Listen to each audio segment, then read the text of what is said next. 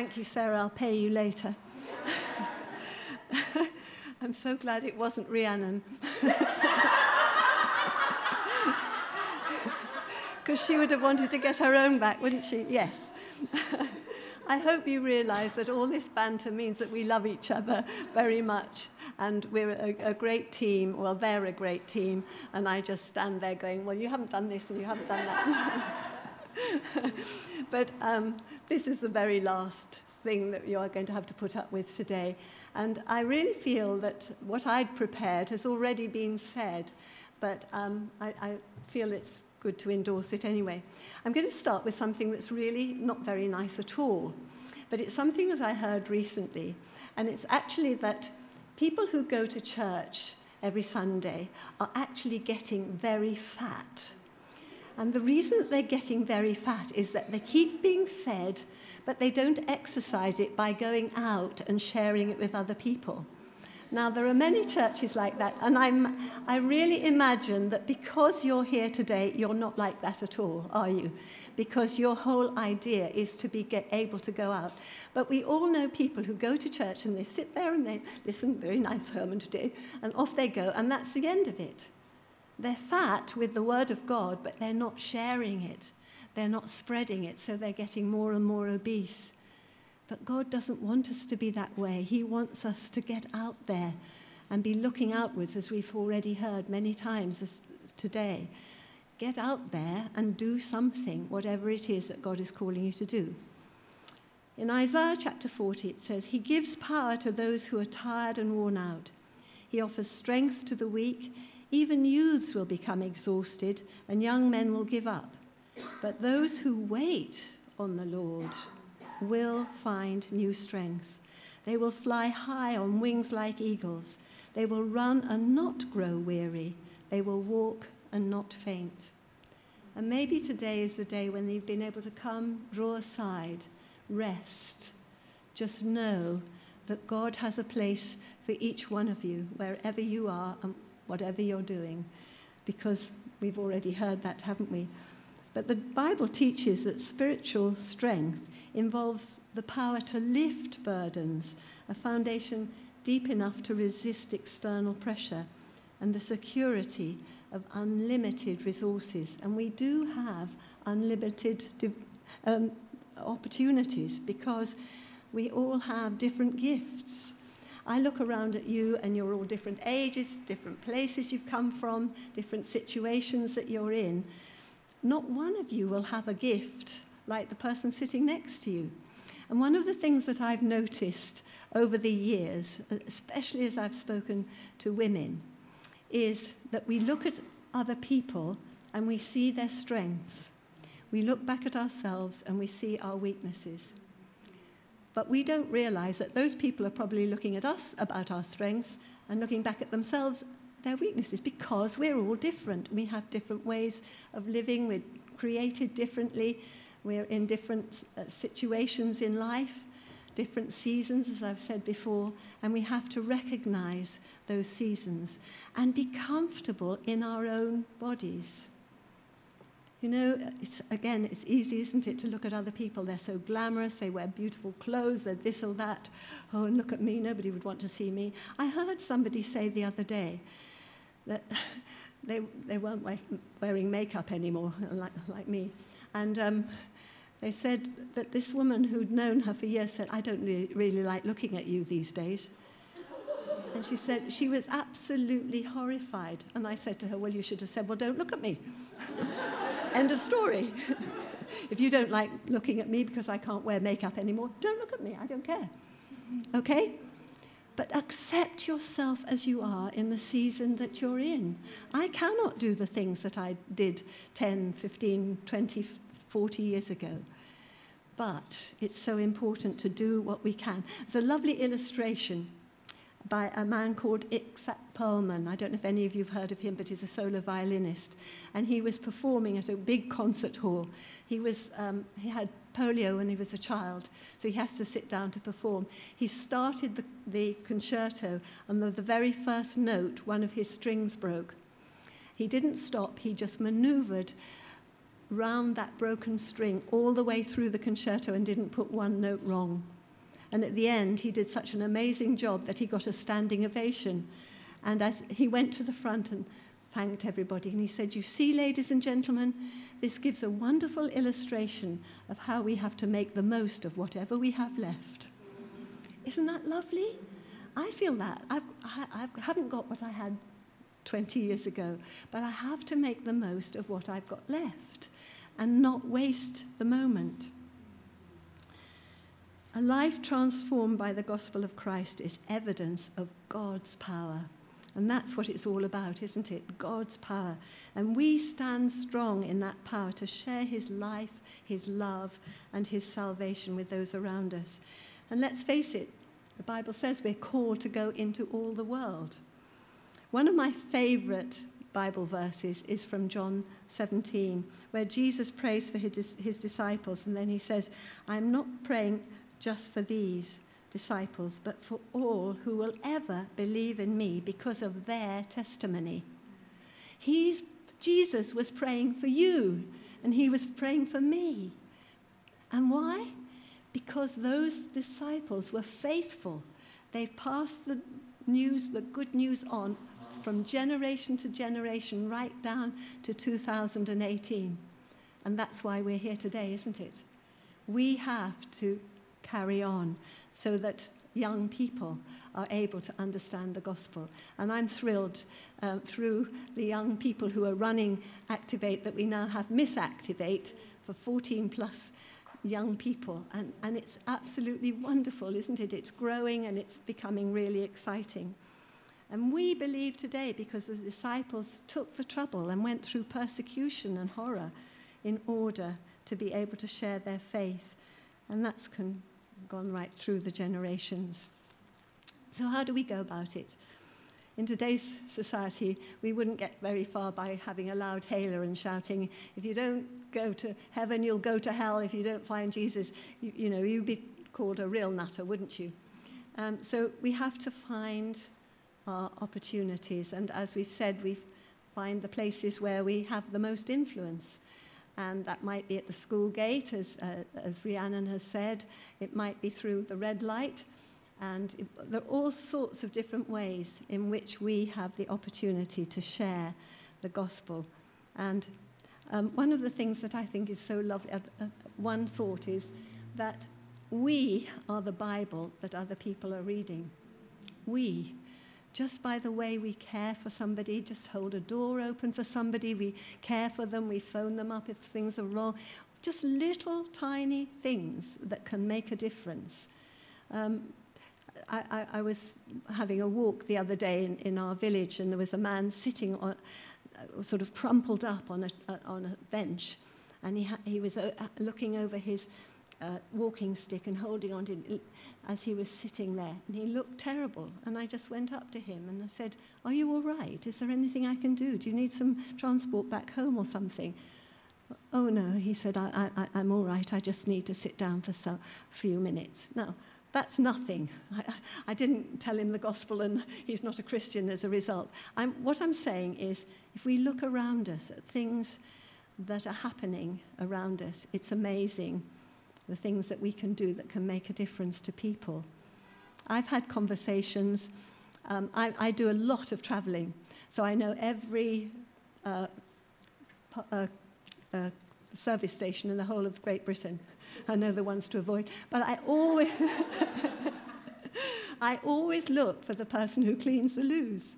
And I go and thank them for what they've done, because it's a horrible job, isn't it? And most of them can't speak much English or any.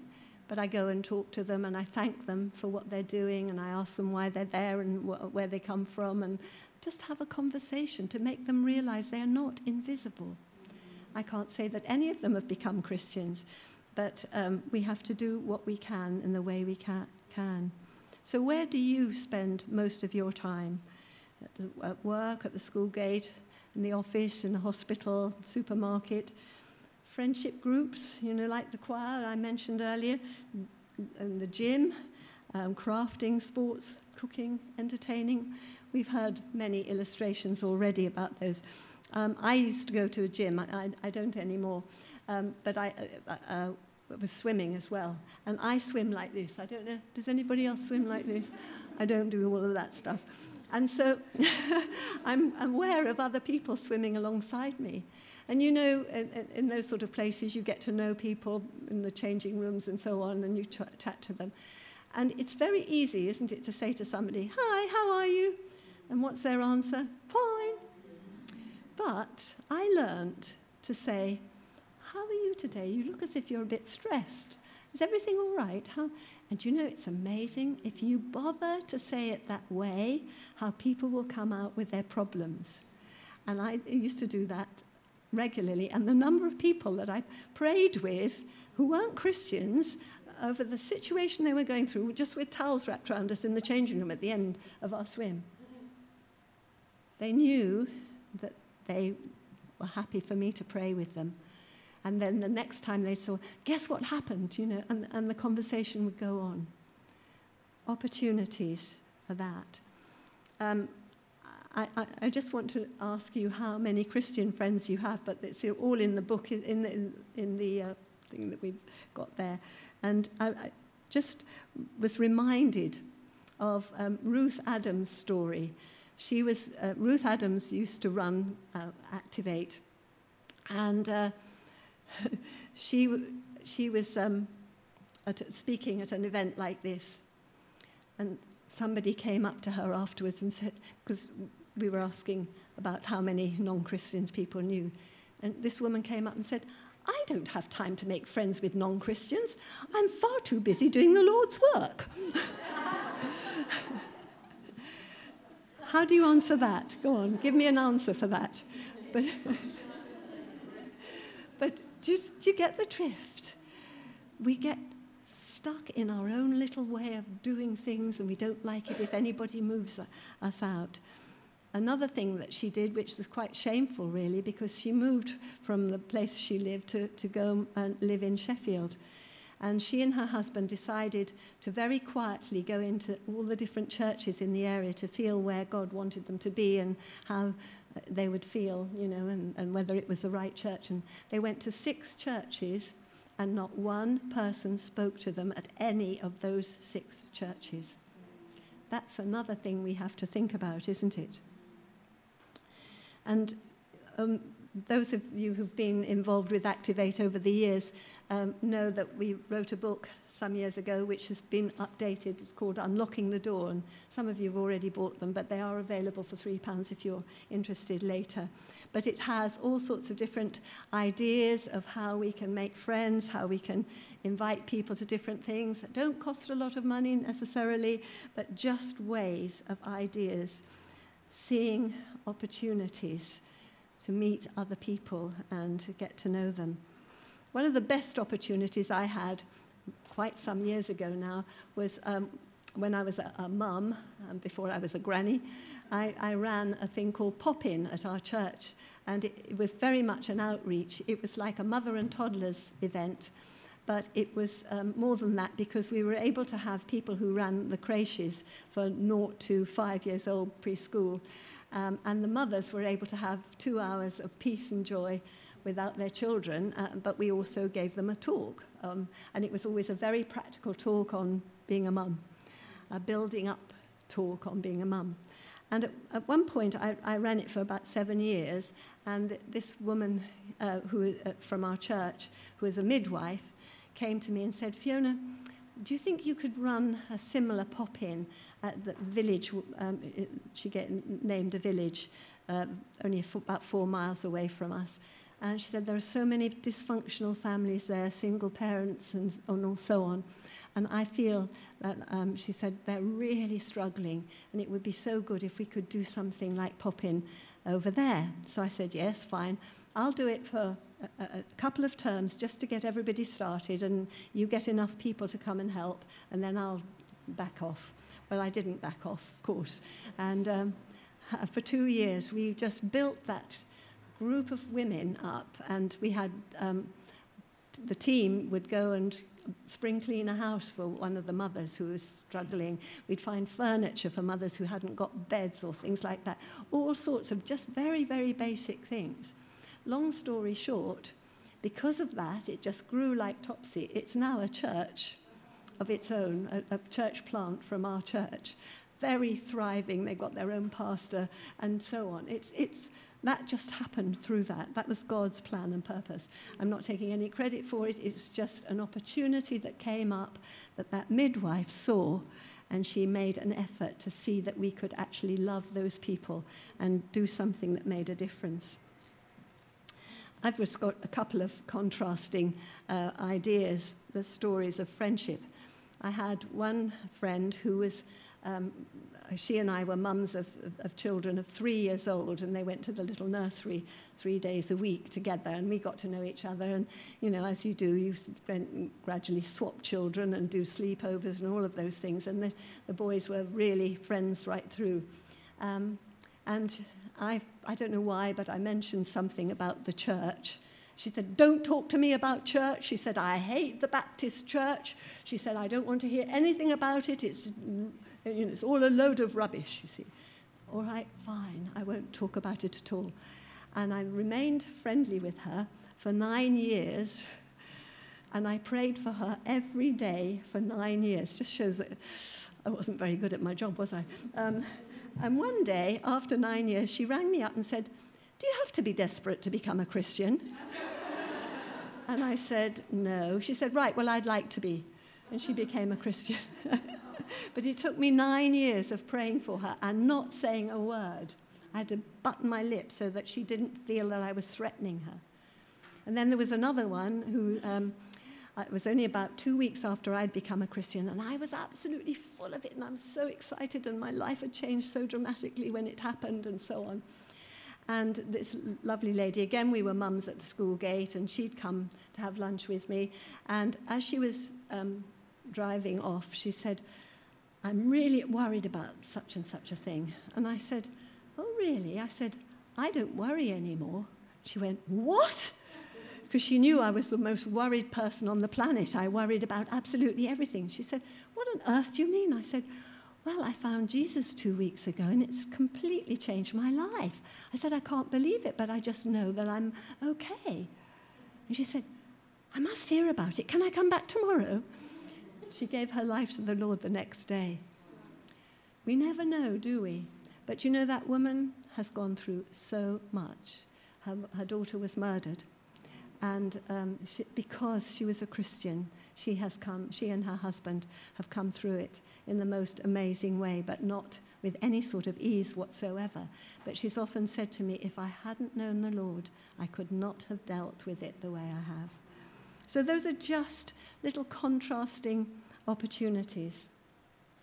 There's a lovely man called Lloyd Ogilvie who wrote a book called Turn Your Struggles into Stepping Stones. And it's a daily Bible reading and thought. And this is what he says. "I heard a man explain the influence of a television producer who is a member of our congregation. I watched him for months.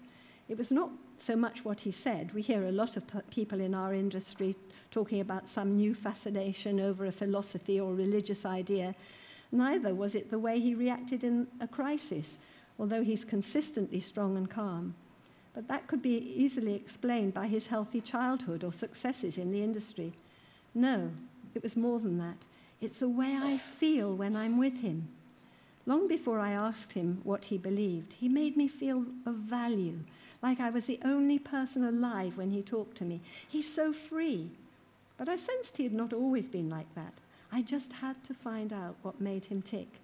Finally, late one evening at an after-production party, I got him in a corner and said, "Hey, friend, you're something else. How did you find what you've got?" Then he told me about Christ in the most unreligious, non-pious way I've ever heard.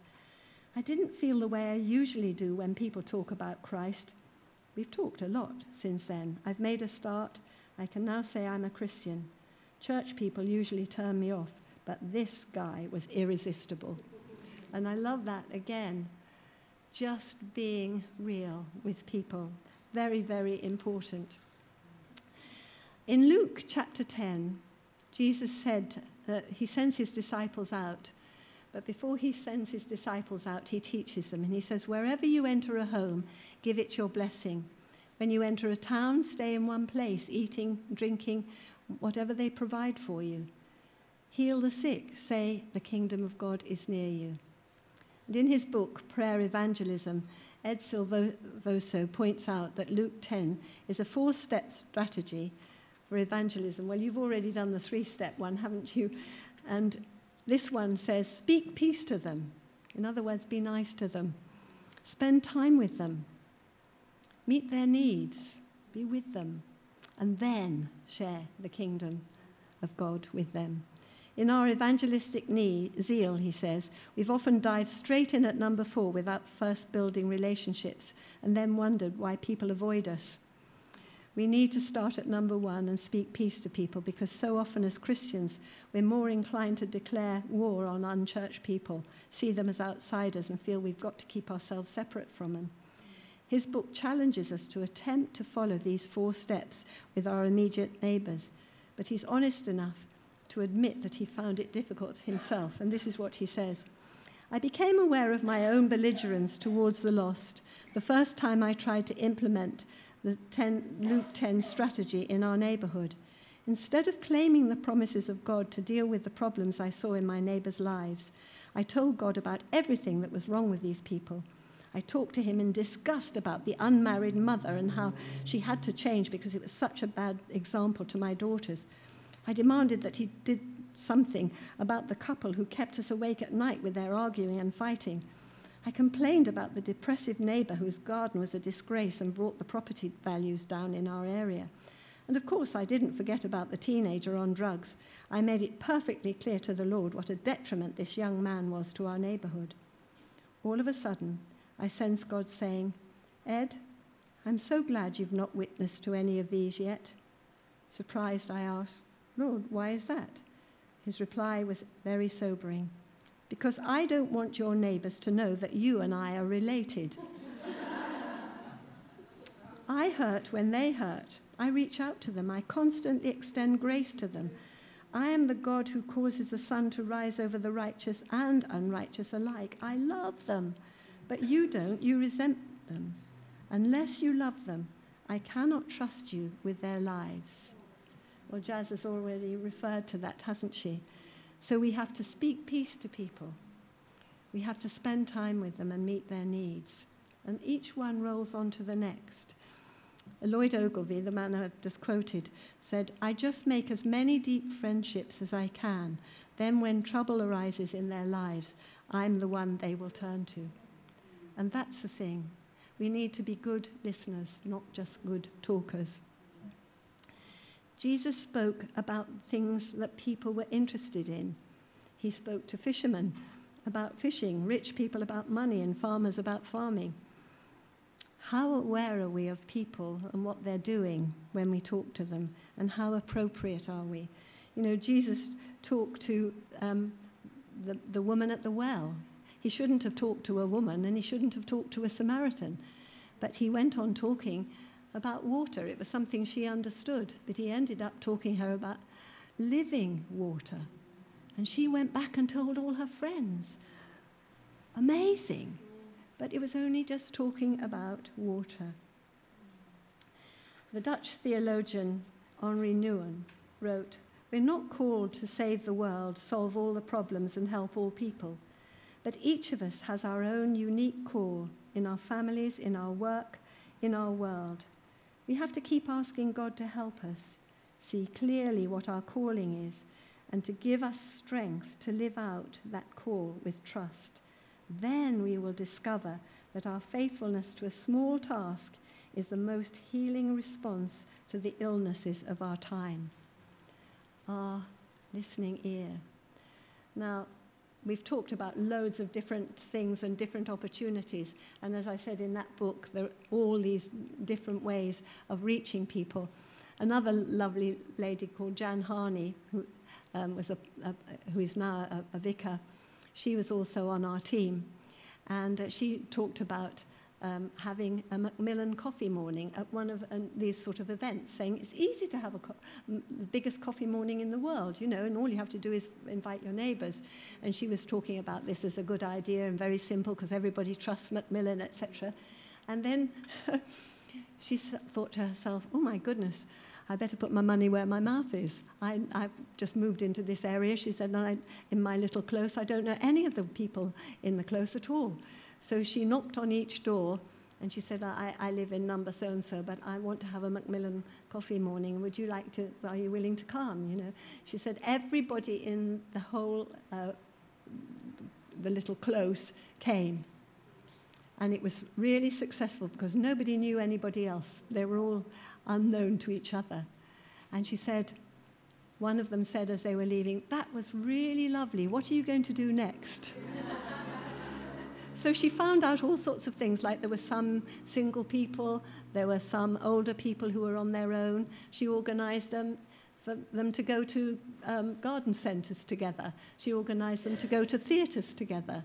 And she found out that somebody had an Aga cooker. So she asked if they could go to her house to learn about cooking with an Aga, and so on, little things. She then was, after a while, she was ordained. And by that time, she knew them all well enough to invite them to her ordination. And they all came. Long story short, 3 of them became Christians as a result. It's just the little things that can grow, isn't it? I don't want to go on too long, but there's one other story. Have I got time to tell this little story?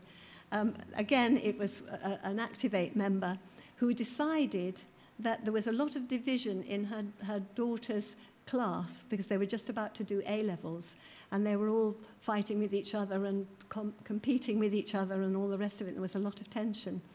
So she decided to invite them all to a restaurant when the A-levels were over.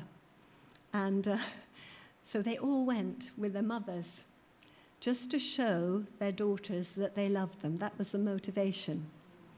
And this is what said. She said, I have to tell you about the fantastic night we've had. Booked at a local restaurant, and 27 mothers and daughters from my eldest daughter's class came. We shared a meal and then went upstairs to a quiet room to bless our daughters. I was all ready to start the ball rolling when up jumped another mum and began to read a poem which was full of the love of God over her daughter. Half the girls burst into tears. Then I tell the girls that I love God and my Bible and want to bless my daughter just like the men do in the Bible. More tears. Another mum, who is currently having chemotherapy for cancer, then got up and said what a gift from God her daughter was. Another mother says that Jesus has made all the difference to her family. Then a Jewish mother blesses her daughter. It was all beyond my wildest dreams. If I'd scripted it, no one would have believed it. All the Muslims are sitting there with tears streaming down their faces and their mouths open. At the end, one of the Muslim girls stood up and said, I don't know about the rest of you, but I've been trembling all over since we came upstairs. I think this has been a wonderful evening. It was the manifest presence of God in an Italian restaurant in Orpington. No wonder he's got no time to visit our churches. And I want to finish. I don't know if any of you read this book called Nice Girls Don't Change the World by Lynn Hybels. It's a lovely story about this young girl who tried to be a nice person. She was brought up to be a nice person and do all the right things and please everybody all the time. She then married a pastor of a very successful church, and she tried to be the perfect pastor's wife and all the rest of it, until one day she fell apart because all she was doing was to try to please everybody and say yes to everything that everybody wanted of her, and she obviously just could not cope with it. And she didn't want to even believe anymore, and she didn't want to go to church anymore. She more or less had a breakdown, gave up. And for a long time, she didn't do anything. She just rested because she was so weak. And then she said, after a long time, when her body began to recuperate and her soul came back to life, I decided to open my heart just a crack to this mysterious presence, knowing that if I ever heard one syllable of the demanding rhetoric of my childhood God, I could immediately slam the door of my heart shut, and I was fully prepared to do that. But I decided to take a little risk. Into the void, I whispered 2 simple words, "It's me." What I heard or sensed in response was a whisper as soft as my own. "I love you," the whisperer said, "right here, right now. I love you so much that I want you to rest. I want you to sit and receive the refreshment of my creation. I want you to listen to music. I want you to dance in the quietness of your bedroom. I want you to be like a child, secure and free in the presence of an adoring parent. I want you to know that all those years when you were working so hard to please me, I was trying to tell you to slow down. I saw you killing yourself from the inside out, and I tried to stop you. But the many false voices in your head drowned out the single true voice in your heart. I wasn't the one cracking the whip, the one telling you to work harder, the one who made you feel guilty when you relaxed. I was the one who saw you, who knew you, who believed in you, who longed to restore your energy. I was the one trying to fluff up the pillow, tuck the blanket around your shoulders and tell you it was time to rest. I was the one trying to love you. I've described this brief encounter with that loving presence many times, and yet every time I weep again. And then at the end, she says something that I'm going to finish with. At the beginning of this book, I said that the opposite of a nice girl is a good woman. But what I really wanted to say, and what I'm going to say to you now, is the opposite of a nice girl is not just a good woman, but a downright dangerous woman. A woman who shows up with everything she is and joins the battle against whatever opposes the redeeming work of God in our lives and in the world.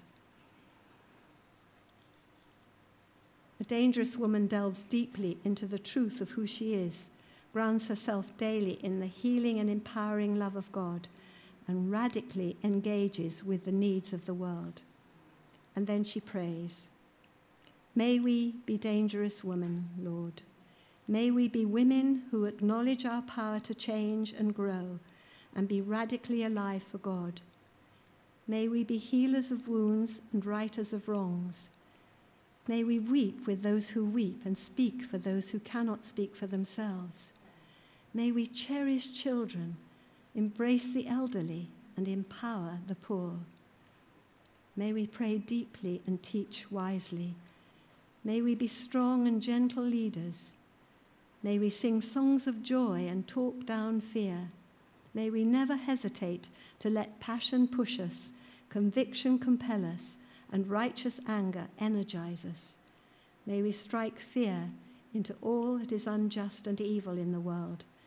May we dismantle abusive systems and silence lies with truth. May we shine like stars in a darkened generation.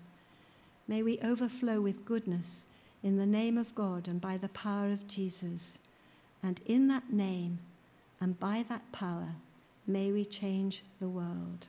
Dear God, please make us dangerous women. Amen. Thank you.